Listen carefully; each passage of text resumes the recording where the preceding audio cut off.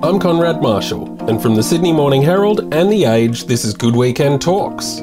Join us as we take a deep dive into the definitive stories of the day, taken from the pages of Good Weekend magazine and brought to life here with a conversation between our editors, writers and expert sources. In this episode, we look at food waste. The amount of food Australia throws away each year would fill the MCG 10 times over, and we outperform other countries in what we throw away, which is a big contributor to climate change. But there are innovative minds trying to solve this problem, detailed in our feature story this week, Waste Not, Want Not. Joining us on the podcast to talk about the ways we can dispose of this problem instead of disposing of so much food is the author of that piece, freelance food writer Danny Valent, as well as Joshua Ball, the co-founder of imperfect produce distributor Farmers Pick. And last but not least, hosting our discussion today about the many chefs, bartenders, suppliers and tech wizards trying to make a difference is Katrina Strickland, the editor of Good Weekend. Welcome, Danny and Josh. Thanks, Katrina. Good to be here. Thanks, Katrina. Good to be here. Danny, the stats that you wheeled out for your feature on food waste were alarming. I think you said if food waste was a country, it would be the third biggest source of greenhouse gas emissions after the US and China, and that the UN estimates that 17% of global food production is wasted, tallying to almost 1 billion tonnes a year. And perhaps the most surprising thing to me was that Australia is an outsized contributor, producing 7.6 million tonnes of food waste per year, or 312 kilos for every person, which I think you said amounts to filling the MCG 10 times over. You're a food writer. Did those stats surprise you? Definitely.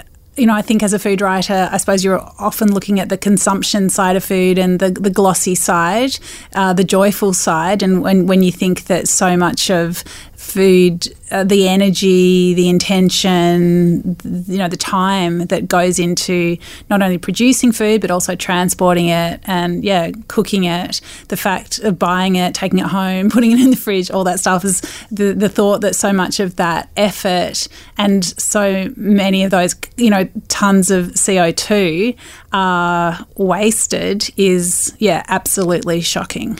And did you feel in any way responsible as part of the food media? I feel like, and there's been a lot written about it in the last decade or two, we've kind of deified the chef and we've all learnt, from watching MasterChef and all these shows and reading profiles that, we're responsible for as well and a lot of the message out of that is, if it's not the freshest of the fresh, it's, almost not worth having. What kind of responsibility should we as the media bear for this? We've kind of gone so far into the knowing about food and knowing about what makes a meal great. Maybe this is the downside of that kind of deification of chefs and cooking and the foodie life. Yeah, I think there's certainly room for a reckoning of all of that. I suppose, I write across food from, write about producers, certainly do a lot of writing about restaurants, but also have done a lot of cooking writing. And I suppose through all of that, there are opportunities to keep the end in mind, like what is actually happening to all of this stuff. How can we be more frugal, more economical? When we're shopping, can we not buy as much when we're eating out? Should we not be over-ordering? But at the same time, I suppose, there's an onus on everybody that's part of this food system to think about quantities. There's so much, I guess there's that sense of generosity and hospitality which we celebrate, but when generosity means, a lot of food that comes back uneaten, it's certainly, maybe it is something that should be more accounted for in restaurant reviews. There's that whole nouvelle cuisine thing where you've got this tiny bit of food on a plate. Should we also be talking about when there's too much food on a plate? Well, and even the way that degustation meals have become such a thing. I was away for the weekend and the first night we went to a kind of degustation-y restaurant. And, that was 4 courses. The second night, we had an amazing guy cook for us. And I felt all yesterday like I had major stomach problems because I'd had 2 nights of more food than I would eat, super rich. But that's kind of what a special night out has become, isn't it? It's kind of gross. Well, I suppose there's this sense of hospitality equaling abundance, and yeah, perhaps that does have to shift somewhat. There has to be more consciousness about the impacts of what we're doing in every aspect of our lives. And that you don't necessarily need 6 courses of super rich food. It's kind of too much, even if you want it at the time. But then there's also the idea of like clearing your plate and being a good diner. Right. So look, there's a lot to balance. And That's right. You don't not clear your plate when it's those kind of special meals, do you? You do everything in your power to trudge through it. Yeah, you do. You feel it's your responsibility and that it would be rude not to, but also it's tasty and you want to. Josh, tell us about Farmer's Pick. What is it? And you set it up with a friend 2 years ago. What was the impetus? Yeah, so me and a mate, I guess on the food waste topic, started to really understand food waste in our country, but also globally as a massive problem and a massive challenge that we're facing. And how was that? Were you studying something? So we were mates from studying, but we were actually at a farmer's market. So we're walking through a farmer's market, and we kind of had this epiphany as we were shopping for our produce, and we noticed the carrots weren't, plasticky or dead straight. Things were a little bit big, a little bit small. It sort of didn't really matter, and no one really put much onus on sort of the shape or the size. It was more that they're fresh, they're from the local grower, and they're pretty tasty. So that was sort of the main thing. And then we sort of started to dig into that. And where was this? That was the farmers market down in St Kilda. Right. And what were you both studying? You were both at RMIT? Yeah. So my background was economics and finance, and Josh, my business partner's background. 2 Joshes, that's confusing. It works both ways. And his background, supply chain and logistics. Oh, so, right. Not fruiterers by heritage or or sort of a profession, but as we sort of understood this food waste as a challenge, we sort of validated this with like a lot of farmers. So about 1/3 of the volume of food that's wasted is just left on the farm. It never gets out the farm gate. It's ploughed in. It's left to rot on the orchard. And that's because it doesn't fit the aesthetics of supermarket what correct.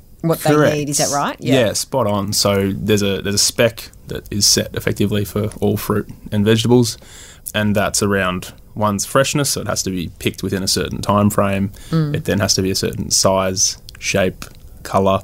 So by the time you've gone through all of that, you're left with a pretty large portion, and it's worse in some lines, better in some lines, of food that's rejected because of primarily aesthetic reasons, very rarely due to taste and nutrition, which is really what food's about, right? Yeah.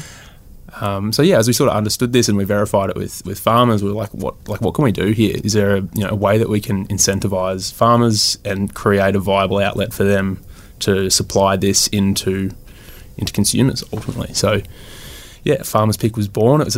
We supplied direct to homes across Victoria and New South Wales. So it's a box of fruit and veggies. It's a seasonal box of fresh fruit and veggies delivered to your door. And you don't get to choose what's in it. It's kind of what's around that week. Yeah. The impetus is really on like hyper seasonal, availability, what's in oversupply, what's just been rejected by the supermarket or what's been knocked back. We sometimes get calls from the farmer, be like, "Hey, we got a couple thousand heads of cauliflower. What can you do? They have these tiny little black dots on them. Can you help us?" So that's the sort of stuff that we're trying to engage with growers across the country, and just start to change the focus away from that aesthetic focus, away back to what it's really about, which is quality, freshness, taste, nutrition. And how hard was it to get it up? What were the biggest challenges? It's a pretty heavy logistics business. I think it is. Physically heavy. But your co-founder is an expert in this. So that experience was absolutely valuable. A lot of early mornings, that was probably the hardest thing. So we were, as you do with a side business, you try and get it up outside of your work hours. We were both working full time at the start for the first sort of 8-9 months. We were getting up at 2 a.m, going out to the market and to our growers and getting produce, and then packing it, shipping it, and going to work at 9 a.m, and then having a normal day. Yeah. And when was it such that you could do it full time? It's been about a year now. Right. Oh, that's pretty good. Yeah. And how many customers would you have now? We've currently got about 3,500 active subscribers, so we work on a subscription basis. And customers subscribe and they'll get that on a sort of weekly or fortnightly basis. And do they ever say, like, say if there were black dots on a cauliflower, how do you know that's not bad for me? Like, do you ever have that kind of feedback? Yeah, we've found a really interesting part of it's been the re-education of what good is and what's acceptable. Like, you know, I feel like whenever you grab an apple and if you do see a little bruise, you're not going to say, oh, the whole apple's bad. You might just cut that out. Obviously, it's like steer clear of bruises and that kind of thing. But, sort of re-educating on what size, shape, all of those things and the reasons why they're knocked back. Most of the time, people can't tell. Right. And the farmer, do you rely on them to tell you when it is problematic as opposed to just aesthetic? Yeah, so obviously you can get kind of like pest infections and that sort of stuff. That does wipe out whole crops. There's not much you can kind of do about that, unfortunately. But they'll sort of guide us on, this has been rejected because of these reasons. So we're able to convey that and have that conversation with our customers. It's something that farmers have, all of them sort of say, oh, we don't really know our customer. We don't really talk to them. We don't really have the opportunity to talk about our produce, talk about how we grow, where we grow, all those sort of factors. So I think that disconnection from the suppliers, the growers and the suppliers is such a big part of this whole issue. So I think if you had a neighbour that had a tree, that had some plums that had a little mark on them and they gave them to you in a basket, just brought them over from next door, while, perhaps eating one with like juice running down their arm, you wouldn't reject it because there was a mark on it. You'd feel so grateful. But I think this fact that the supply chains are so distant, people are so distant from the source of so much of their food, it really, I suppose, it doesn't let you. It's tricky to know where to put your trust, and I suppose we put trust in this perfect exterior appearance or this standardised product, like a cauliflower should look like this, a banana should look like that. And I think if I think what you do is you connect people to the growers in a closer way, and I think that's really part of reframing that sort of trust relationship we have around food, and dismantling this idea that as what we know as the perfect bit of produce can actually be it's cultural, it's an economic and business construction, not a way that we need to feed ourselves. And don't you think it's also partly that we're also busy now? Back in, say, our parents' generation, perhaps one person in the couple was not working full time, and so they could kind of perhaps look a bit further, go to the market and then the supermarket, whereas so many people now, there's, both people are working, very full time.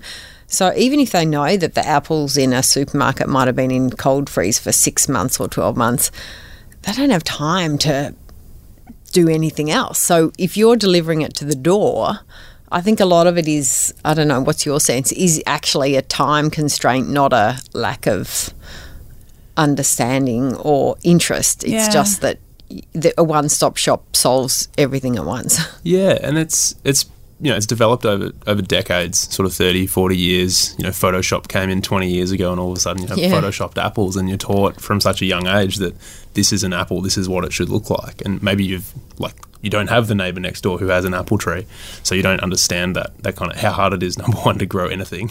Yeah. But also, all the different things that can impact something as it grows and what a mark or something could be created by.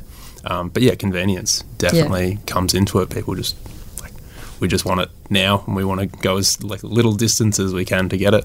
And I also feel like, like our parents' generation, or Danny's and my parents' generation, were much more, they were children of the Depression and that kind of thing, so they saved everything and, stewed anything that looked off, whereas we grew up really in the boom times of the 70s and 80s and 90s, where everything became disposable. And, I feel like your generation, Josh, is much more, you're kind of going back to the future, much more interested in recycling and reusing and, from op shop growth to this kind of thing. That is, what age brackets would your customers be? Oh, and how old are you, I guess, if I'm saying your generation? Yeah, I'm a 90s baby, so yeah.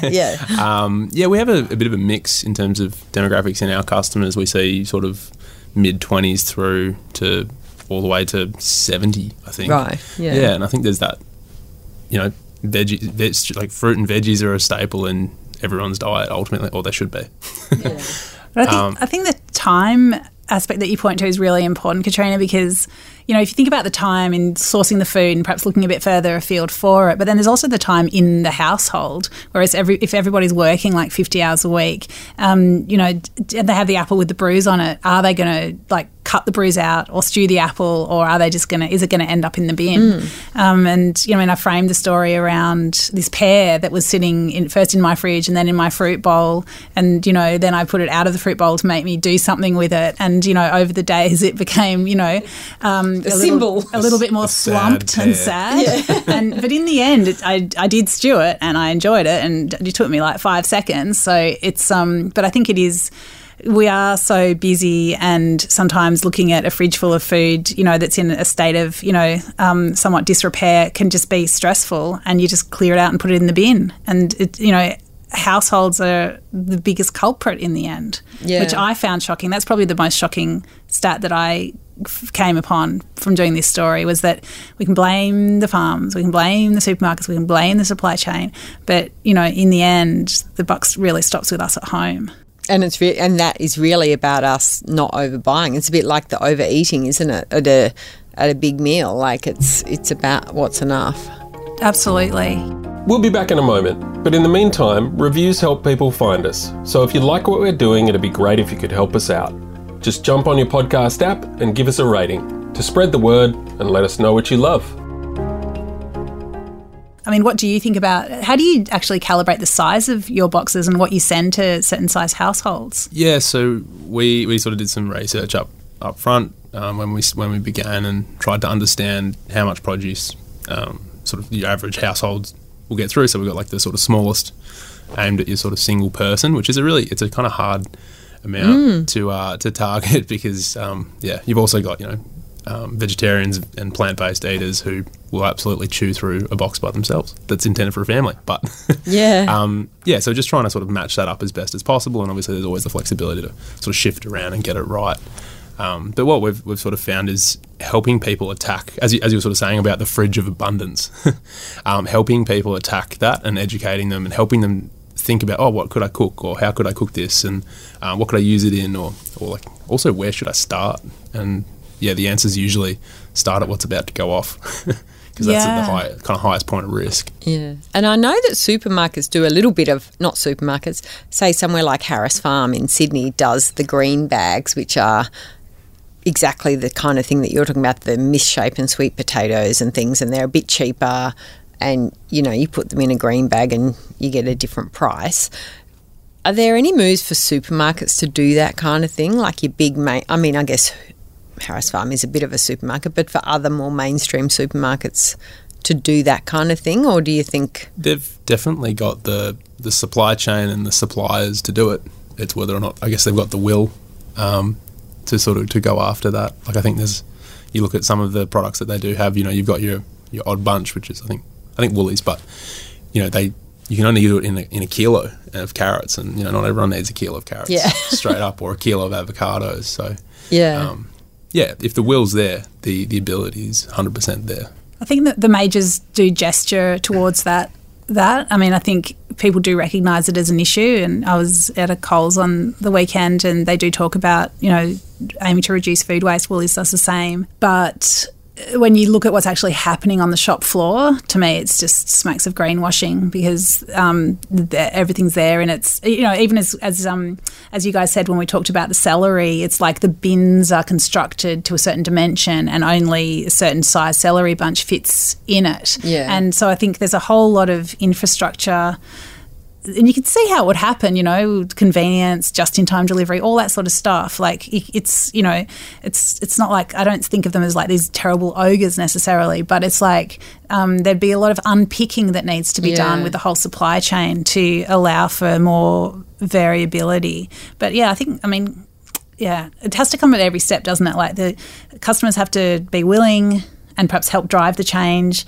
The commercial operators have to help educate, as well as get the infrastructure that makes this kind of change possible. Yeah. Composting, can we go to composting? Because I got a compost bin and then I got told that it will bring rats to the area, and then I got told that I don't have the right worms and I need to get the right worms, and all I could think was, why can't we just put it in our green bin? Because I know some other councils allow you to put it in your green bin, and then they could, have some kind of commercial composting and then do something really clever with it. Are we still really behind the times, Josh, in actually, and I think that's me in a terrace. What about if you're in an apartment? You don't have any chance to compost, really. Yeah, well, I think me and Danny worked out we're from the same suburb, and neither of us have council-run sort of organic bins. Do you think that's just insane in this day and age? Feels a little bit insane, yeah. feels like an easy win. Yeah, I mean, I think the closest we've got to it in our Bayside suburb is there's some almost like community gardens. There's a couple of community compost bins, but I think they can easily get a little bit out of hand. There has to be that person who's going to come and turn the compost or check that the worms haven't died in the latest heat wave. I do have worm farms in the backyard, and I also live on the train line, so there are rats that love to run up and down the train line, but I don't know if they're there. I'm sure they're not there because of my Your watermelon rind. And I've actually started trying to make my worms work harder in the process of writing this article, because there were certain things that you're told don't put in your compost, don't put in your worm farm, like pineapple skin, onion skin. Yeah. I'm just putting it all in and just seeing how the worms go, because you just can buy the right worms at a garden supply store. Hardcore. I need my worms to work harder. I'm really making a huge effort not to put any food waste in the bin. I mean, if you could put it in if we had a green bin, then that would be handy as well. But I've got a household of 4 and the worms can handle it. In apartments, there are things called bokashis, there are these kind of no garden access internal compost bins that you can use. So there are solutions for people who live without outdoor areas. But yeah, I guess you'd love it just to be as simple as putting something in a bin. But I guess it's not quite that easy, but perhaps it shouldn't be. And then someone else making really good compost. I'm sure the compost that I make in my back garden won't be very good. And I don't have a big enough garden to use it anyway. So, and I'm not abnormal in that respect. So I feel like we just haven't. Maybe that can be another business, Josh, another side hustle. We haven't kind of got it to the proper way in which consumers probably would like it. Councils could make money from it. Yeah, I consumers always tend to convenience, or that's sort of what I've seen at least over the years. But I think once you also get a sort of amalgamation of compost and food waste, there's some really awesome things out there that you can do in terms of turning it back into fertiliser, using it in energy production, methane. What are they called? Yeah, like a biogas. Biogases. Yeah. So there's one of those at Future Food System. We did a story in Good Weekend about Jo Barrett, the chef, last year, Katrina, and she's part of this Future Food System project at Federation Square, where they did build from their own waste. They generated methane to then power a barbecue. It does sound like a lot of rebuilding of society, but honestly, that's what we should be doing. Not that hard. If we put our minds to it. If we put our minds to it. I don't know if it's to me, if I think about doing it, at my house with my no spare time, it does sound hard, but it must be possible. And I think it's just a matter of where, as a society, we put our priorities. In terms of the other businesses, because you talked about Farmers Pick, but also quite a few other interesting things that people are doing. Tech's been crucial, hasn't it? The development of tech in the last 20 years. Tell us some of the ways in which that's really been harnessed to create an ingenious kind of solution to the problem. I think it's so important because it allows scale so simply. So people, build a little platform to solve, get some bit of potential food waste into someone's hand that can use it. Then that's something that, hopefully can be scaled. So one of the enterprises that I spoke to is Yumi, which solves the food waste problem on a commercial scale. So they have a platform where people at an industrial level who've got, a truck full of cheese that's got the wrong label on it, or, a ton of salmon that, is close to its best past before date, whatever it is, they can put that up on the platform, and then potential buyers can look there and just, they can easily be linked up.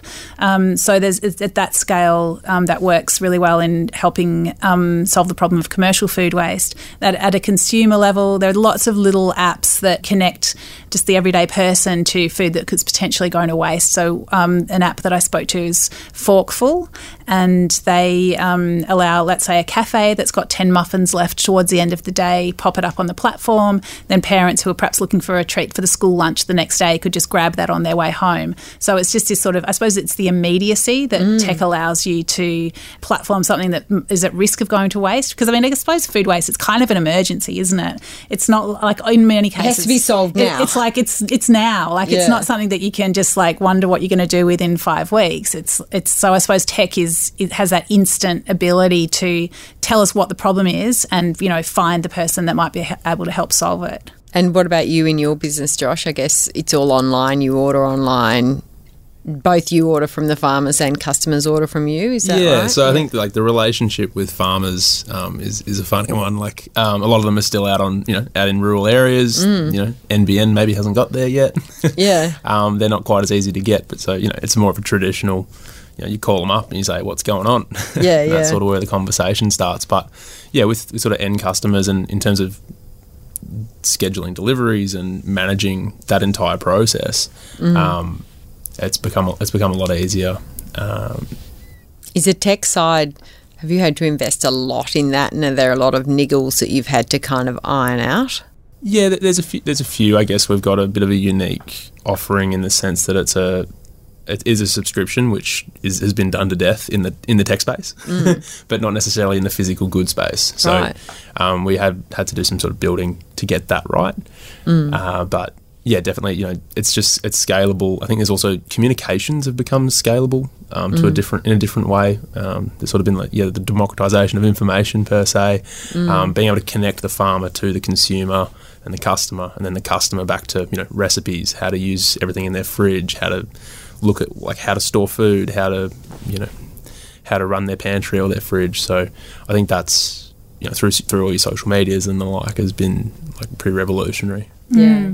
And do the farmers, is there any concern among them that they're undercutting their own kind of premium price market, or not at all? So, it's a really good question, because I think farmers have a fundamental fixed cost to run their farm, and the more that they can sell of what they produce, ultimately will reduce their sort of fixed costs and their ability to make profit on what they do make. So, waste costs them in terms of resources in terms of seeds, water, labour, time, blood, sweat, tears. So, there is the potential that it could scale it back in the future, the total volume that we create. I think we create in Australia, we grow nearly 4 times the amount of food, or 4 times the amount of fruit and veg that we actually can eat. So yeah. And Danny, the UN has all these targets. To be honest, I didn't know that. Is that how big a deal is it that they have these targets that no one seems to know about? It's other than those in that particular area. Yeah, so the Sustainable Development Goals that were put out by the UN, I think it was in 2017. We've got 17 goals. If you're working in this space, and I've come across a few different food people who they just talk about them as the SDGs. It's a given in that world, and I think you're quite right. Among the everyday person, there is a real opacity to that project. And it is a world-changing project. There's all those goals are around reducing, slowing down climate change. There's really nothing that's more important.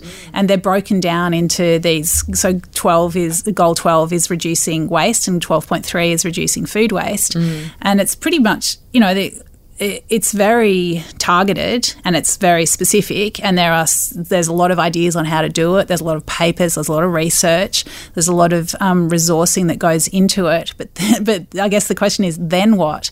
So I think many governments around the world, including the Australian government, has taken on some of these goals and put them into practice to some degree. I'd say the Australian government over at least the past 9 years hasn't been, incredibly tightly focused on reducing the impacts of climate change. So it would be great if we saw a bit more of a concerted effort to address these SDGs. But yeah, I don't know. I mean, the UN is massive. It's got a massive machine behind it. It's got a lot of PR behind it. But I think the cut through on the SDGs is not what it needs to be for them to all hit their targets, which are ambitious but necessary, and which most of us, as you say, don't even know exist. I suppose you don't need to know they exist if someone's doing something about them. If the world around you is working towards them and you're just part of it, because you're buying an electric car or because you're putting solar on the roof or whatever it is, you be without necessarily knowing it, you'll be part of achieving these goals. But I think the more people that know about it and know how sort of it's super well organised as a system of thinking, then it's got to be better if it's better understood.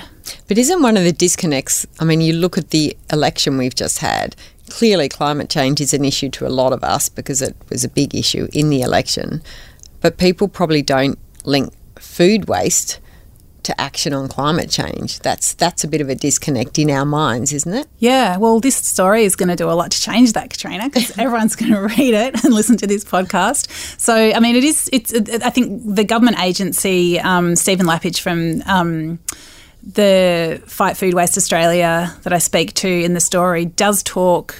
He did talk to me about the fact that, they're a government agency that's working on policy and working with industry. They're not really working on comms to the public. But what he thinks would be great is a kind of slip, slop, slap type campaign for food waste to create behaviour change among, all Australians, because that link is made between food waste and climate change. And it's something that anybody can be a part of. It's not, perhaps everyone can't put solar panels on the roof, but everybody can, eat that pear. Well, and I think that's the thing. After I edited your story, I went and made a banana cake with my old bananas. But, I might have thrown them in the bin or the compost, if not editing your story.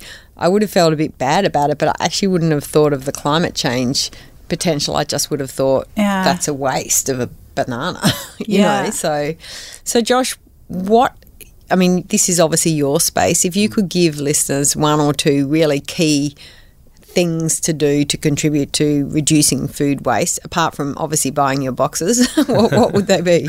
I wasn't going to highlight any self-serving tips. Look, I think the first one is really simple, and we've touched on it. It's just eat what's in your fridge first. Make sure that if there's something that looks a bit sad or is about to go off, find an outlet for it, eat it. I don't know, even give it to the dog, whatever. Just do something with it. Another one would be, if you are buying fruit and veg, buy the small one. The single banana is the most wasted piece of fruit on the shelf at the store, because it's not seen as bountiful and it's left sort of alone, and it's this kind of sad little single banana. So grab that single banana and take it home. And don't feel like you have to buy 6 knowing you won't eat 6 and they'll go off. Just get 2. That's okay. Yeah. What about you, Danny? Well, I'd say a lot of people waste bread in their households, and that's something that we could probably be a lot better at. So you could, if you've got a loaf that you're probably not going to get through a third of, you could slice it and put it in the freezer, and you can easily slice bread straight from the freezer. It's also, you can also just spritz bread with a little bit of water and then put it in the oven for a bit, and that really freshens it up. And of course there's breadcrumbs and delicious things like gremolata, and where you can just blitz up stale bread and with parsley and some lemon zest and a bit of salt, and it's a beautiful sprinkle for pasta or soup. So I'd say, definitely look at bread. Bread is a problem because you're apparently not supposed to give it to your worms, although I have tried. But I think there are lots of things that we can do with stale bread. Yeah, that's such a good point. The other one's also like the impact of obviously red meat or just meat more generally is huge. So when that's wasted, it's just that much worse. So make sure you eat your steaks. Don't throw that up. No. All right. Well, thanks, Josh, and thanks, Danny. Thanks so much, Katrina. Great to chat about this important topic. Good Weekend Talks is brought to you by the Sydney Morning Herald and The Age. Subscriptions power our newsrooms. To support independent journalism, search Subscribe Sydney Morning Herald or The Age. If you'd like to read more about food waste solutions, you can find a link to Danny's story in the podcast show notes. And if you enjoyed this episode, please remember to subscribe, rate and comment wherever you get your podcasts. This episode of Good Weekend Talks is produced by Julia Carr-Katzel. Editing from Conrad Marshall, Tom McKendrick is head of audio, and Katrina Strickland is the editor of Good Weekend.